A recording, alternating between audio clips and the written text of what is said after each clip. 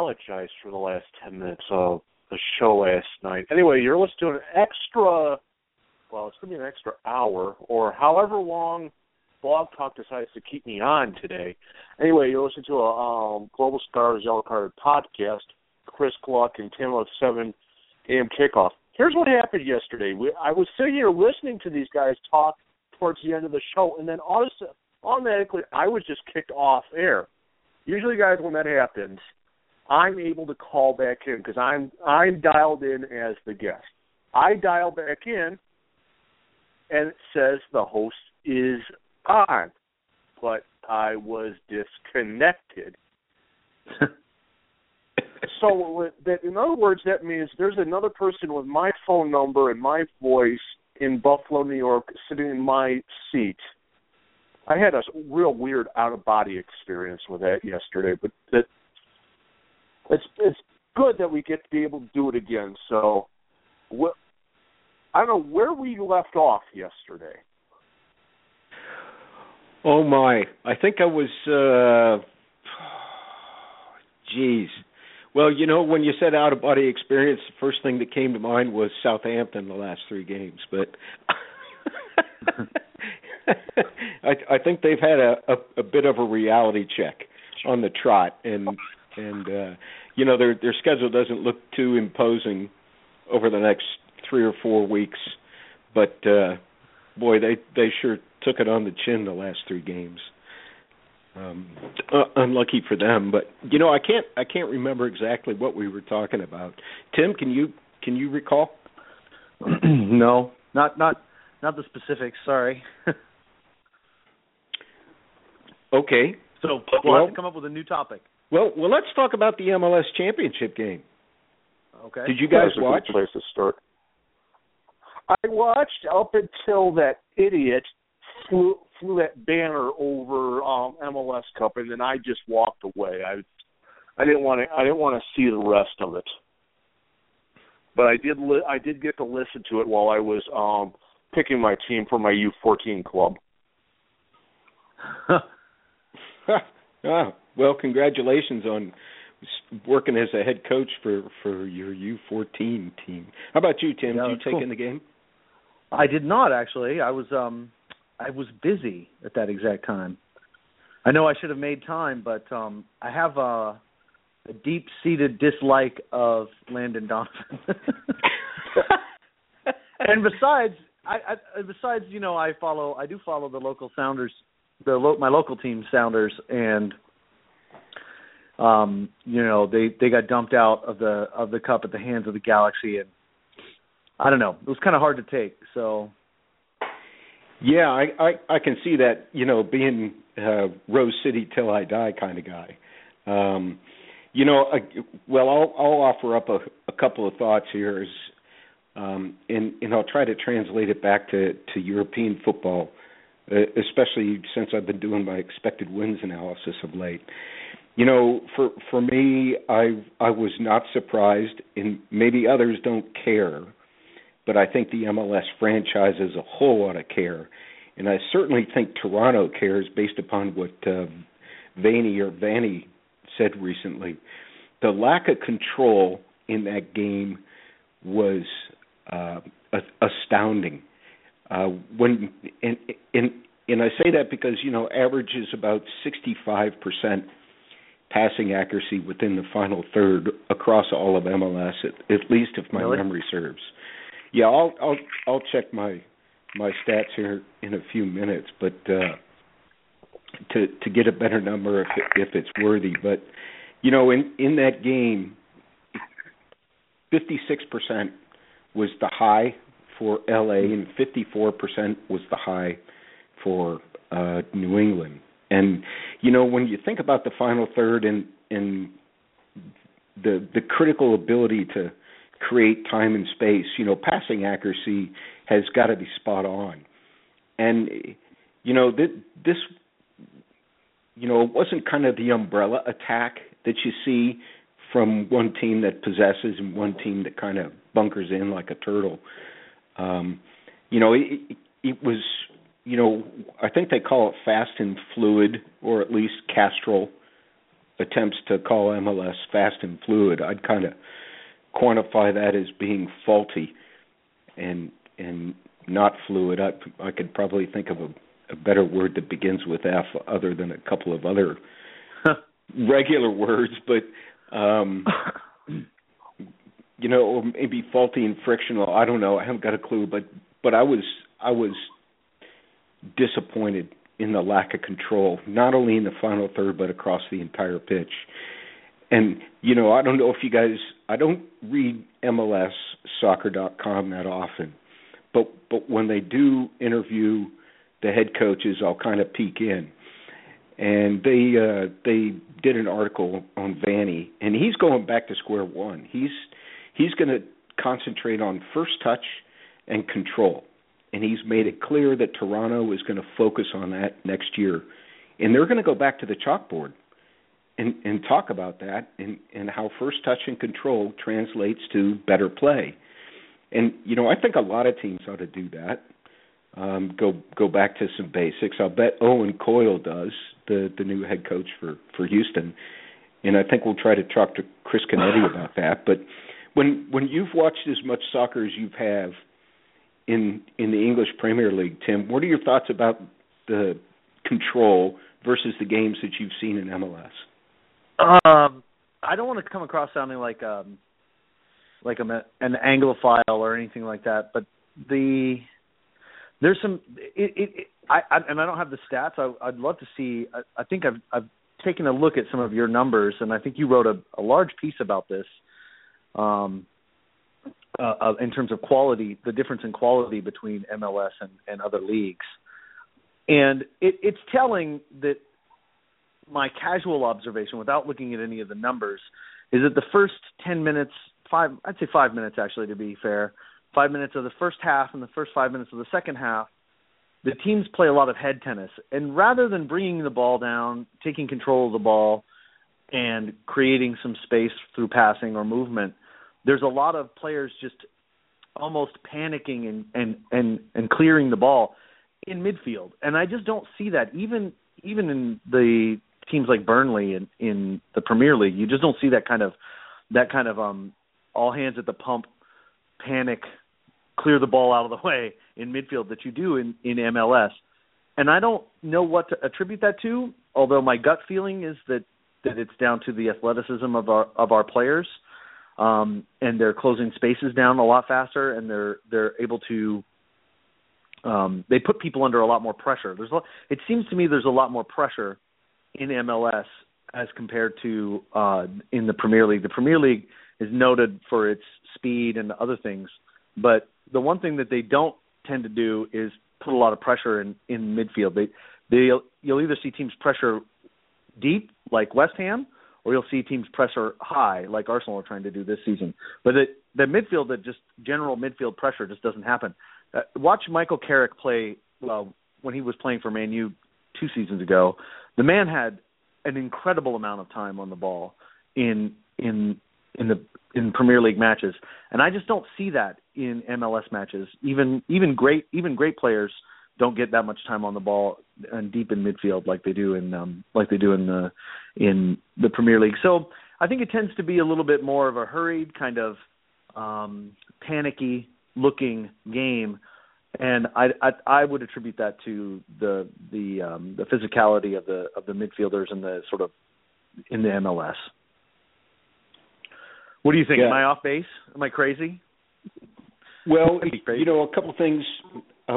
I'll find it here for the English Premier League and Bundesliga, but the average passing accuracy within the final third for MLS last year was 64. 64%? Yeah, it was 64. And what was it in... And LA averaged nearly 70%. So their performance dropped 15%. And, okay, some might argue you can attribute that to being an MLS Cup final. That's a huge difference.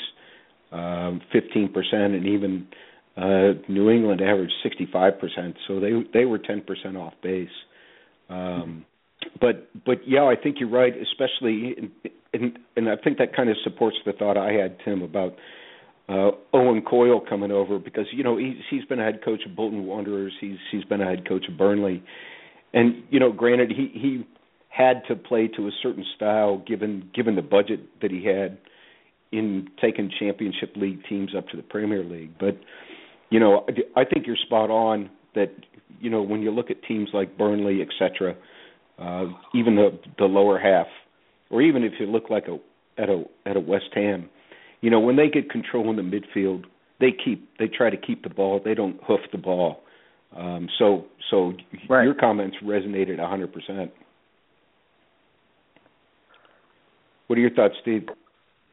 It's I have never understood this, and maybe this is a bigger thing to talk to Chris Canetti next week, is the Scottish connection to Houston, because Houston's mostly a Latino area.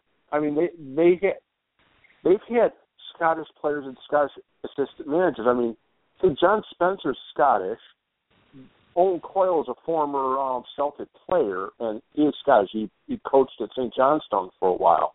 It just seemed, I agree with having him come over, because I think the level of coaching in the United States needs to improve, and bringing over someone that was in the Championship and the Scottish Premier League is only going to help Houston grow as a team. I mean, they're a wonderful franchise as it is. I mean, Chris and Tim could speak to the numbers and the passing better than I can, but it just seems that by having Owen Coyle come over, you're raising the standard of what the play is.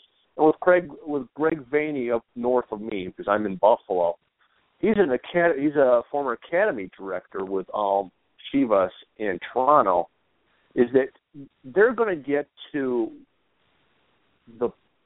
what you're talking about, the finishing and the first touch, because it's just frustrating for someone like me who's getting to learn the coaching aspect of it and reading the coaching books like I have right now sitting next to me, the Dutch Coaching Bible, and seeing these apparently world-class players that we have, or close enough, just continually losing the ball. I mean, it gets me. It's like you should be able to get it wide and cross it, but it's like us as Americans see only one thing: hoof it up, get in the middle, and keep it dense in, and it just doesn't sit right to me for some reason. So that idea that they have, so this is one of the things that, just from a logic standpoint, you have to look at the players that are in the MLS and ask whether they're top quality players. I know that.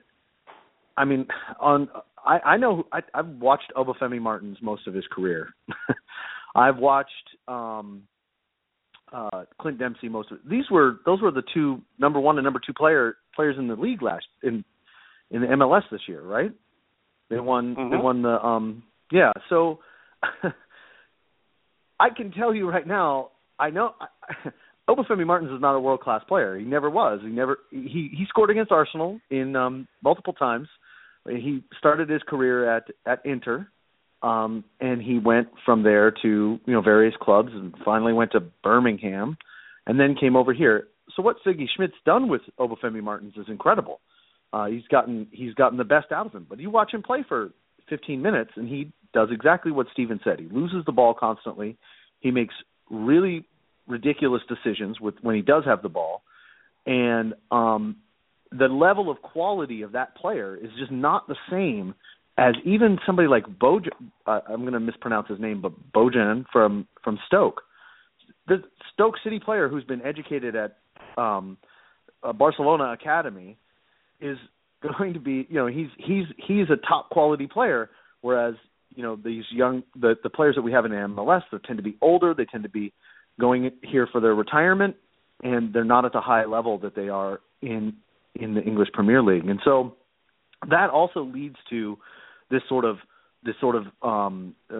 problems that they have retaining possession and passing the ball in the final third. That, again, I don't like to. I get criticism anytime I even say anything like this, because American fans are rightly very protective of their league. But the reality is that the league is wonderfully supported and the fans deserve to have some of those players, some top quality players brought in, and I think a team that did that, a team that tried to get a young, top quality midfielder, would find themselves winning the league multiple times. Yeah. Well, I think I don't quote Alexi Lalas too often, but he said something during the MLS in the pregame for the MLS championship that really resonated with me, and this gets to the quality that I think you guys are talking about, especially like these midfielders, the mid-level players that play in other leagues overseas. MLS is a league of stars where you've got 3 or 4 DPs and then you've got the rest. And the hard part about the rest is limited based upon the current MLS salary cap and the existing collective bargaining agreement. And I think as long as that collective bargaining agreement has a salary cap that's only 3 or 4 or 5 or 6 million, this league is going to continue to be a league of DPs, which means your control, at least from my set of eyes, and if there's 100,000 people watching a game, that's 200,000 eyes on the game. But from my set of eyes, as long as that cap exists, you're going to have issues with control in this league, and I think consequently, Jurgen Klinsmann is going to continually say, you need to play in Europe. And here's an example, and I don't know if we've talked about this before, Stephen, but think about Michael Bradley. He wasn't going to get 90 minutes at Roma. So he chose, and MLS chose, to pay an extremely high salary to bring Michael Bradley over to Toronto. And, Michael's never been a player that's had a high level of passing accuracy. He just never has. It's, 65, 70% individual. I'd be surprised if it exceeds 75% in any league. And, he's playing on a team as a DP, and then he's surrounded by average players.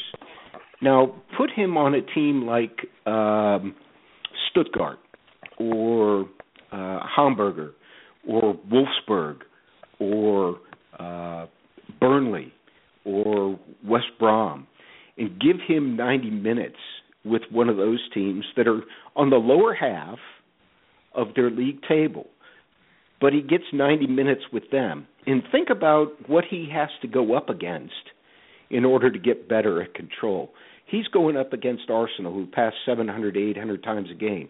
He's going up against Man City, who pass 800 times a game. He's going up against Chelsea, who pass 700 or 800 times a game. If he can't perform and control when his team does get the ball with West Brom, then he definitely doesn't belong with West Brom. But from a player development standpoint, he's getting a lot more activity, and tightening the screws on becoming a better player with first touch and passing and control with West Brom at 90 minutes at the bottom of the league table than he is with Toronto, who finished near bottom of the league table anyhow. I'm kind of 100% in favor of what Jurgen Klinsmann said, and that's kind of my story, and I'm sticking to it. So, and I think it all goes back to that salary cap issue. You're not getting any argument out of me. I think that's what they're fighting against, and I mean, because as we said, I remember saying that to you, God, what was that, about a month ago, that maybe there should be a lockout with the CBA, because I think everybody but the owners are in agreement that the salary cap either has to go away or has to be raised significantly for this league to improve. I mean, it has improved over the last couple of years. I mean, we're not going to sit here and say, "Oh, woe is me, this is a horrible league." This CBA that's coming up, and they're doing it right now. They have to make significant headway. And the also thing they have to do is get rid of all these damn drafts they have. There's 3 this week of selecting players. What other soccer league has 4 drafts for players? I mean, are we kidding me? I mean, well, let me, if I can, I'll pile on. If you guys want to interrupt, go for it. On top of that, the league advertises itself as a parity league, and or at least attempting to be a parity league, and I'll kind of accept that to an extent based upon the fact that they have playoffs, which on any given Sunday anybody can beat anybody, and Stoke beating Arsenal is a good example of that. But sorry about that, Tim. But that's okay. But the MLS draft is not on par with the NBA draft or the Major League Baseball draft or the NFL draft. So that means nothing with respect to parity. To me, when I think about the collective bargaining agreement, the other issue that gets back to bringing in more players and enhancing the parity ability is increase the allocation money awarded to teams that finish lower in the table. But the twist to that is okay, say, for example, Chivas USA was still in the league, and they had a front office that was just downright pathetic and an owner that was downright pathetic. The problem with that increasing allocation money from maybe $2 million to $5 million or whatever the heck it could be is you'd be throwing good money on top of bad because the organization as a whole had a history of being pathetic, just basically not caring. So that's kind of the twist I had on the parity and getting back to the control aspect of the game. Thoughts? Like I said before, I don't actually know enough about the ins and outs of the salary cap and how the teams the ownership of the teams, the franchising of the league works. I do know a little bit about it, and I think that you're right in terms of generally like how the difference in parity between the top level players and then the lower level players. I saw or I heard a shocking article on NPR about the salary that some of these young men are making. And, you look at a top league and Danielson was making something like £50,000 a week.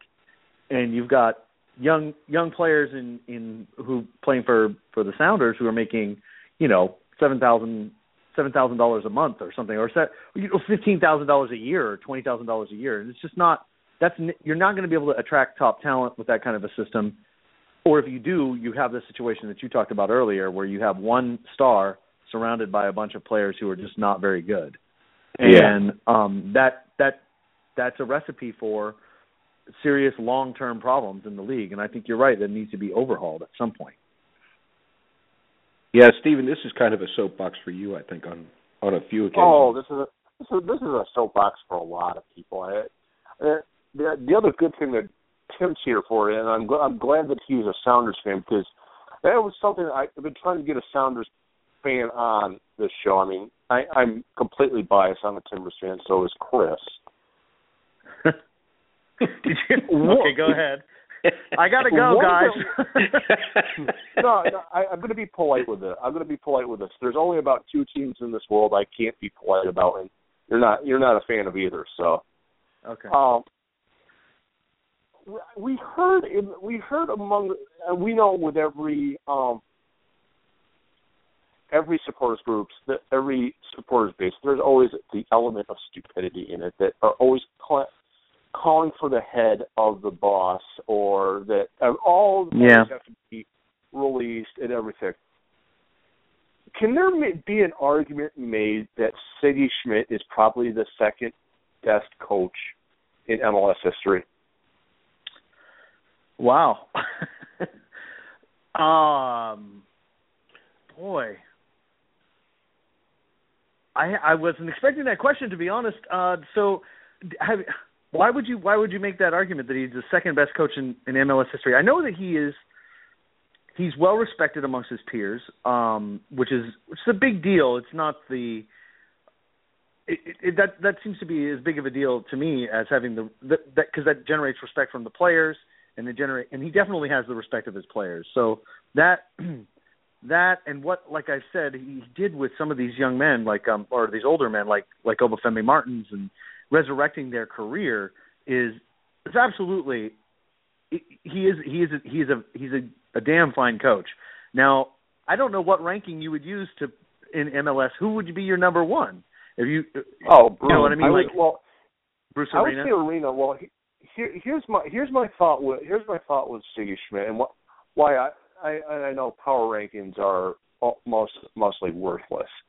I like to look at coaches and see how they've adapted or where they've come and how they've won. Siggy Schmidt, in every place he's been, has either won a league title or an NCAA title. I mean, he's behind the UCLA power teams of the 80s. He won in LA. He won in Columbus. He will get a title in Seattle. It's coming with you guys. You're getting there. That this team was the best that I've seen. So. I'd have to agree with you there, Tim. They were a pretty tough team this year. Yeah, and flexible, and again, you're right about all those things. Yes, College Cup, CONCACAF Champions Cup, MLS Supporters Shield, MLS Cup. He's won everything, and that is So I guess I don't see any reason why we would. I guess we could say he's the number two behind Bruce Arena. It's difficult to take that, and it's difficult, but he put together a tactically flexible team this season. They got the best out of some very underperforming career players like Obafemi Martins, and not only that, but he has a gem of a player who's, I think, underrated in terms of performance in MLS, and that's Alonso. Excuse me. Alonso I don't even think the local Sounders fans know how good that kid is. He could play in Europe if he wanted. He's that good. That's one of the few players who could play in Europe. And then also Siggy he's taken youth players and started to inject them into the team. So he's doing he's doing all the right things to be a top manager. And whether he's number one or two, or I don't know who you would put as number three, but I think you're absolutely right about Siggy. Yeah, I'll throw in my nickel. I'd almost kind of prefer not to rack and stack them. I mean, there's Jason Kreis. Even though Caleb Porter's team didn't have a great result this year, I did some in-depth analysis, and he's willing to adjust both his style and the players, and he makes decisions and he moves forward. And I think Siggy Schmidt does that. I think Arena does that. I think Jay Heaps did a great example of that, especially when they added Jones to the mix. Curtin came in and he specifically changed the tactical defensive deployment for the Philadelphia Union. So, there's some good coaches out there.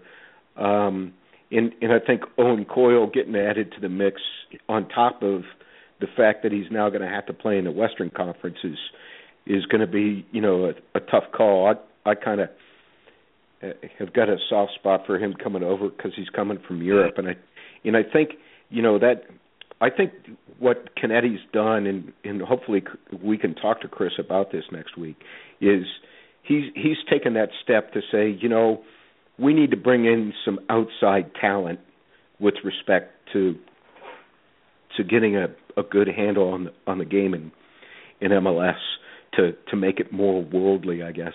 I think John Spencer tried that, but I don't think he had the budget, and I don't think he really had the heart that Merritt Paulson wanted to give him with respect to the budget. So,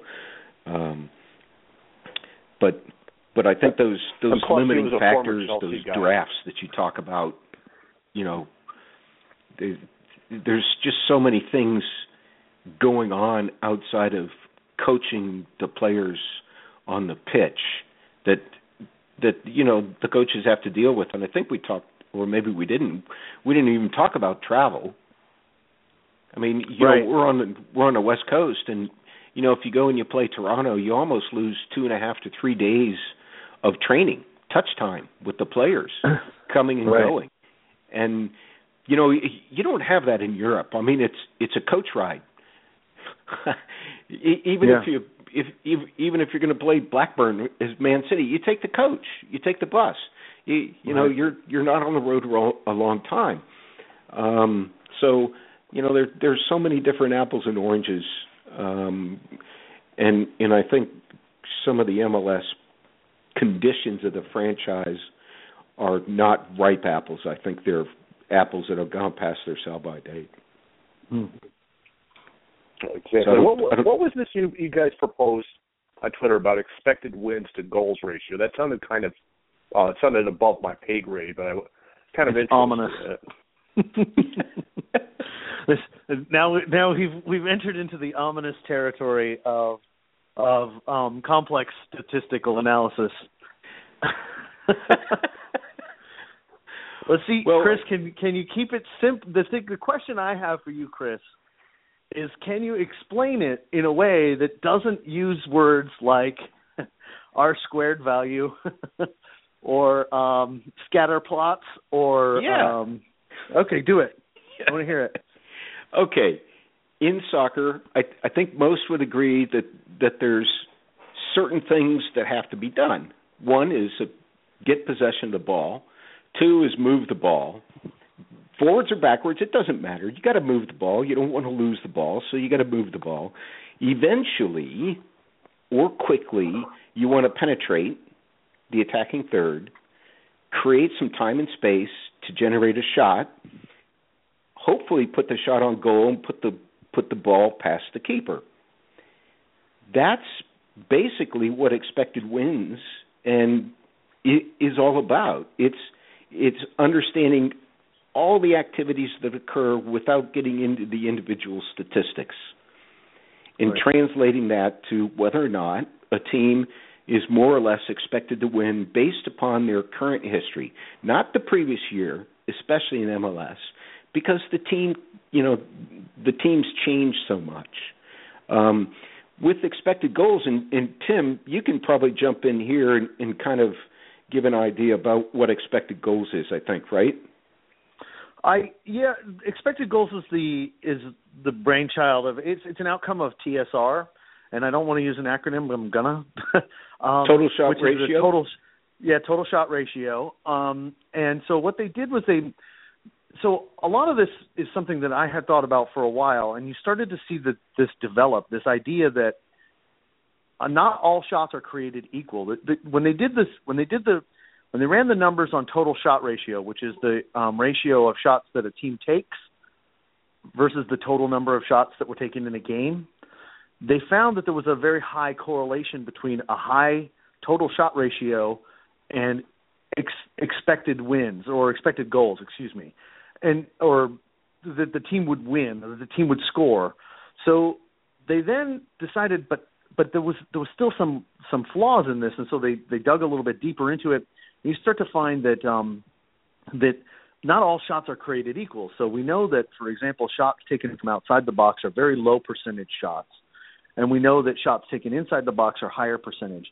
And there's a guy who runs a blog who went as far as going through and looking at angles of shots. So he did a lot of really good thinking and a lot of good preparation in order to create this new metric that expected goals. And what the new metric measures is not just where they're getting shots, but the angles that they're getting those shots. So, I mean, as you know, as a coach, you shoot, if you're right on the penalty spot, there's probably one of the best places that you can be to shoot the ball. And then you start getting worse from out, Aaron Ramsey's wonder strike, for example, against Galatasaray gets a lot of press because it is a highly improbable shot. Off the volley, 40 yards out, left-footed, and he's a right-footed player.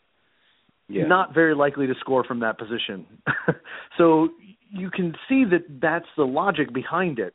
Although I think that you've made a pretty strong case, Chris, that your metric is actually sort of more has a better correlation than the other metrics like TSR and like expected goals outcome. Correct? Yeah. I mean, I can't quote you on what the expected goals is, but the expected wins R squared correlation for losing teams is 0.959. For winning teams, it's 0.974. So, yes, and that's the relationship of that bell curve of activities that occurs, right, including a goal scored, and going all the way back to getting the ball. Right. So that for the layman who's listening, that's an insanely high correlation, right? Yeah, I mean, I think I've read a couple of articles on StatsBomb where the expected goals is 0.4 to 0.5 to 0.6. Right. And the other thing, and this is where I mean, when I was at the World Conference in Science and Soccer this past June here in Portland, I took specific time to try to talk with Ben Napper, who's the head of stats for Arsenal. And also I took time to talk to 3 or 4 guys with pros in it. We sat around and we had a cup of coffee and we chatted about statistics. And just in general, that there are some statistics that don't get measured that are of more value than some statistics that do get measured. And in particular with the expected goals issue was teams don't look at it. They don't care. And the teams aren't using it. Right. The teams don't care. They're concerned about time and space. Because if you have time and space, you can score from any location on the pitch. And I mean, the compelling question or statement that Tim brought up when I asked him the question about, okay, what about the statistics that don't get measured? And he said, I'll give you a good example, Chris. He said, what about the pass that doesn't happen? And, this gets back to what you and I talked about, Tim, is the individual defensive statistics and how misleading they can be. Because it's the number of tackles. Yeah, or interceptions. Player makes 10 tackles. Or clearances or whatever. Yeah. Yeah, it's the thing that doesn't happen that prevents the goal more than the thing that does happen. Right. And so when I look at, getting the ball, passing the ball, and that includes moving it left, right, center, forward, whatever you want to do, eventually you got to penetrate. I mean, every team eventually has to penetrate. So, and then eventually every team wants to take a shot. So it just transitions all the way into finally putting the ball in the back of the net. And, like the Ramsey goal, it's like, okay, it's out of the blue, and it blows the expected goals categories out the door. But if you look at the number of total passes that Arsenal had, total passes completed, they're penetrating passes, penetrating completed, shots taken, shots on goal, goal scored, that goal should be expected. Not necessarily from that location, but that goal should be expected, especially when they go up against a team like Galatasaray. So for me, Ramsey's, brilliant. I mean, that gets back to that control thing in that first touch. I mean, you guys have played soccer. The hardest shot in the world is a volley. Yeah. I mean, God, your back's got to be straight, your knees got to be over the ball, and your toes got to be pointed down, and you got to get that forward motion on the ball so it dips back down. That's incredibly hard to do. So, Stephen, I don't know, does that kind of bring the calculus, the Dr. Calculus stuff to some generic terms for you with regards to expected wins and expected goals? Well, of course, because the highest math I've ever taken is geometry. So, as long as there's like a solve for X, I'm quite good with it. So,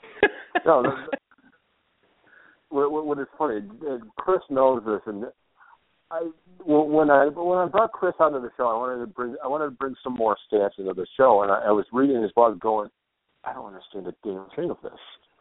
And what was the joke? What was the joke behind all of this is I've got an MBA. I'm looking at this going, I've taken stats, I have taken finance, I've taken all of this hard math that you're supposed to take in MBA levels, and I'm looking at it going, sure. I'm like, this is all pig Latin to me at this point. So I'm just going to have him on to explain it up to me. So if someone ever asks me about these like passing stats and possession, I'm like, here's how it is, because it's the fun thing with soccer writing and soccer podcast is if you don't know something, you can find it. I mean, that's how I kind of found Chris. Matt Hoffman found Chris. Is if you don't know it, it's there. Right. Yeah, I mean that's the one thing that I think with, and I don't want to sound too American as opposed to Anglophile to steal your terminology, Tim, but I think that's one thing that with more Americans getting engaged with soccer and their love for statistics and fantasy football, fantasy baseball, etc. I think the world is the oyster on soccer statistics opening up more. I mean, part of the hard part about this is Opta is owned by Perform Group, which is a betting company. So they're going to hold close their statistics, especially the ones that have better correlation to making money than others. Prozone's a professional organization that works directly with clubs in all sports. And, their copyright material, they're going to hold on to their stuff. StatDNA, who's out of Seattle, is probably one of the most forward-thinking soccer statistic companies in the world. I think they only got 5 or 6 clients, and I think one of them's Arsenal. And they hold to their stuff. So, guys like me,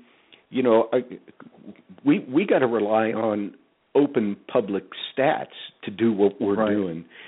And we can't possibly be expected to look at 150 games or however many games there are in a weekend and try to make some kind of even one statistic would be difficult for us to compile on our own, much less the kinds of things that you're talking about, or the complexity that you're talking about, which is attempting to capture so much more of the game that's happening than just one event, for example. That the fans tend to look at one thing like possession or tackles or something like that. That's their favorite stat.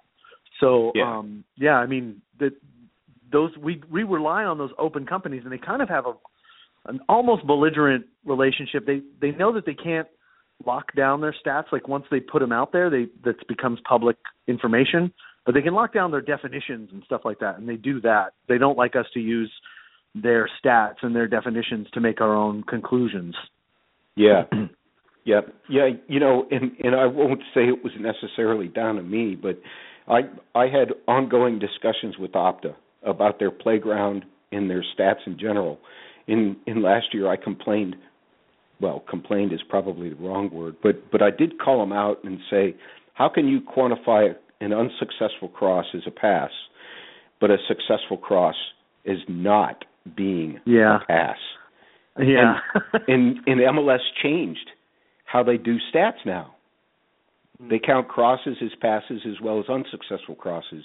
But you notice that the chalkboard, the chalkboard took the numbers out. Yeah. And then the other thing is they didn't count a throw in as a pass. Yeah, you have to look a little deeper to find those passes. Yeah. Yeah. But the just 4-4-2 idea, app has an Excel spreadsheet, I go all the way out to column CP for my basic statistical analysis type stuff. So if you look on a spreadsheet up at the top, column A begins, and then I'm down at CP. So I go through all of A, I go through all of all of B, all of B, and get into C. So that's like 2652 plus another 20. That's 72 some odd separate calculations in statistics. And yeah.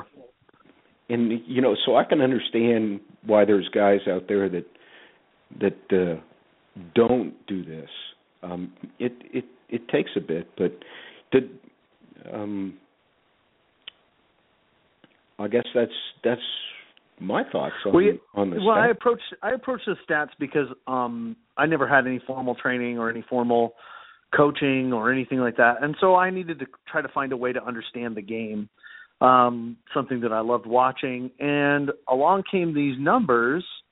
Sometime, if you remember, I think it was The Guardian actually that was publishing the Opta data, early 2000s, and it was it was an intoxicating thing for me to see, like the number of completed passes that Danielson made. It was an intoxicating thing to see these numbers and it helped me to sort of, I can sort of see the game a little bit better now. For example, the Galatasaray match was unusual for me because both teams completed 90% of their passes, and both teams, there were only 8 total aerial duels. Now, that tells me a lot about the way that game was played. The game was played mostly on the ground and with lots of crisp passing. Whether or not they was all forward, I didn't look at that part, but that was kind of an incredible little thing. And those are the kinds of ways that I learned to understand and appreciate the game a little bit better.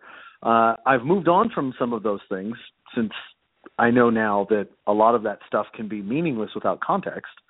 But in the beginning stages, it was like I said, it was intoxicating to see these numbers and to see the game broken down in a totally new way. But then you start to dig into it, and like you said, you can see some of the ways that Opta they change. For example, they changed their definitions without telling people. Yeah. I know they did that with aerial duels a few years back. Stoke suddenly went from averaging 30 aerial duels a game to 60, and that's because they changed the way that they counted aerial duels. And I asked, and I was told. I also know, for example, that they added some other new metrics like ball recoveries and those kinds of things that we didn't have access to before. And they add access to certain things that they want to give you access to, like you said, that they don't feel like threatens their ability to create a point spread in a football match. So they hold on to those things and they change definitions. And they had, for a while, they had clearances for a long time, up until 2 years ago. I think they had clearances as either failed or successful. They were making a judgment call on whether a clearance was successful or not. And now they don't even do that. They just, and oddly, all the applications still have the slash. So you'll have the clearances number will be 17 out of 17. And it's always every single clearance is always like that now, because it's just it's a legacy from when they used to have failed clearances, and they don't do that anymore. So it's an interesting time, like you said, to be part of a stats community that's a burgeoning stats community. Yeah, if I could pile on, I did a study on the different stats websites out there, and WhoScored.com is one, 442 is another. There was MLS. There was the MLS checklist.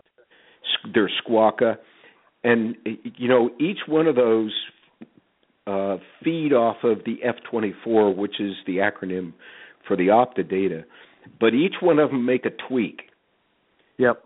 And they don't tell you what that tweak is.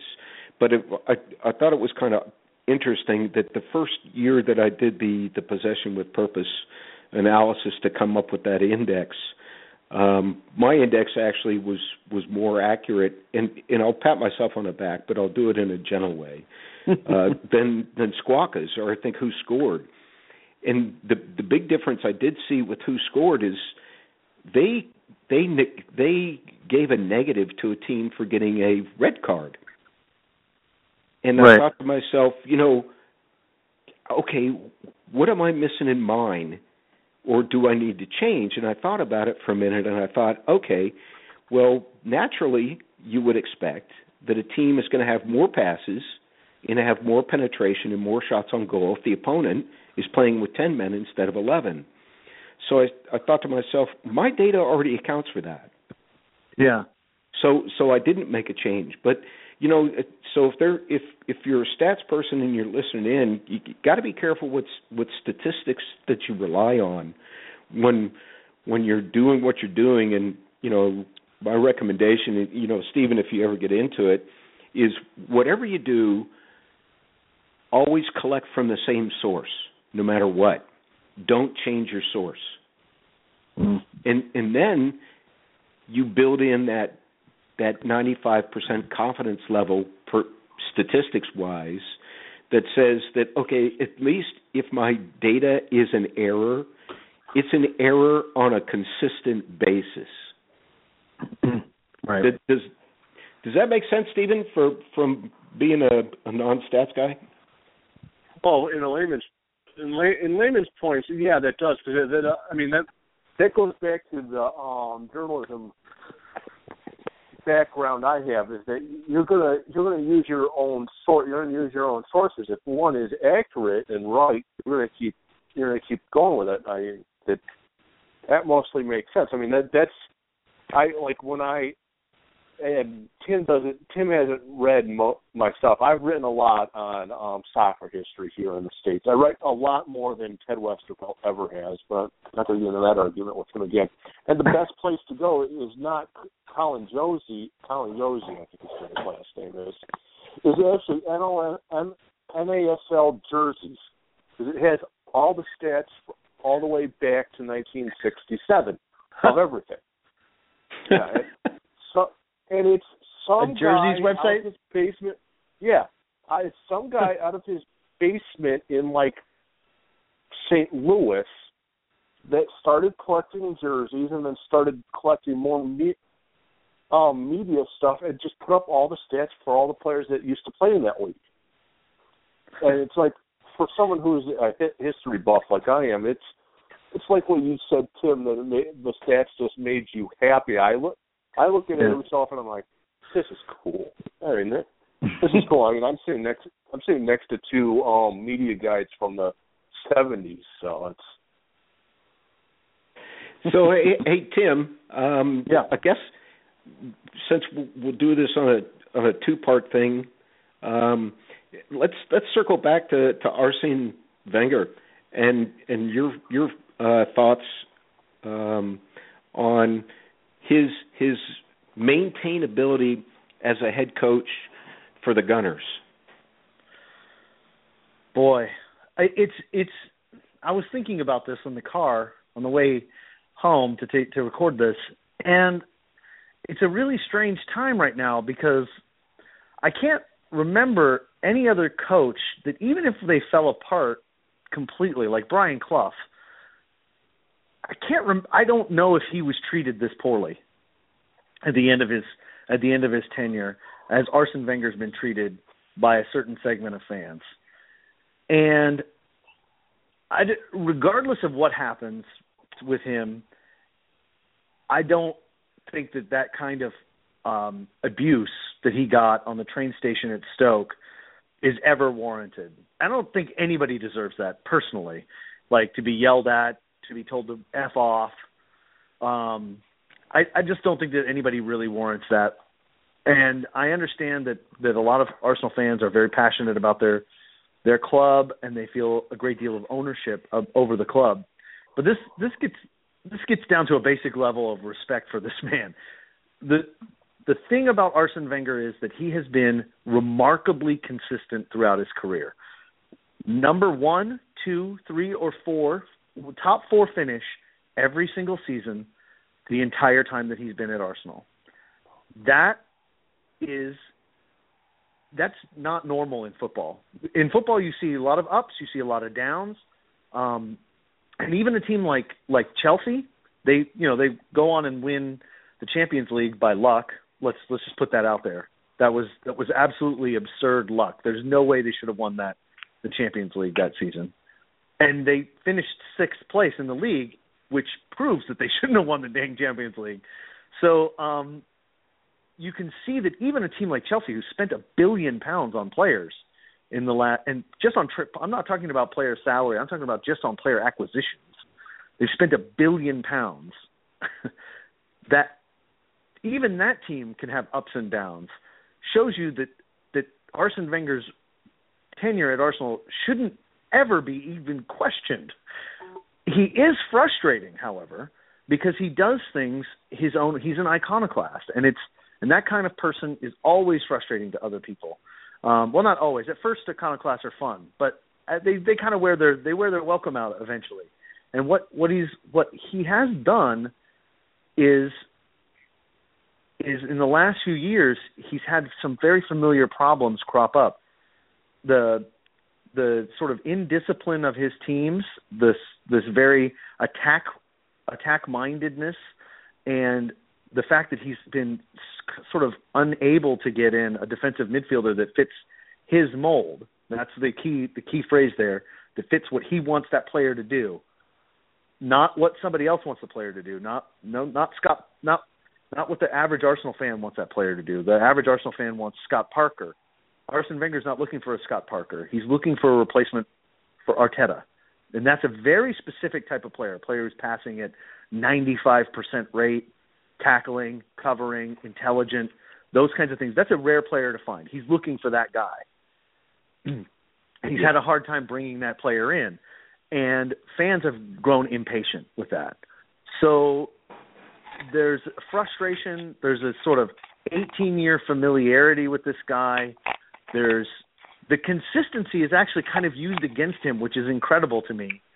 And so the only way that he's leaving Arsenal, however, is if he decides to leave.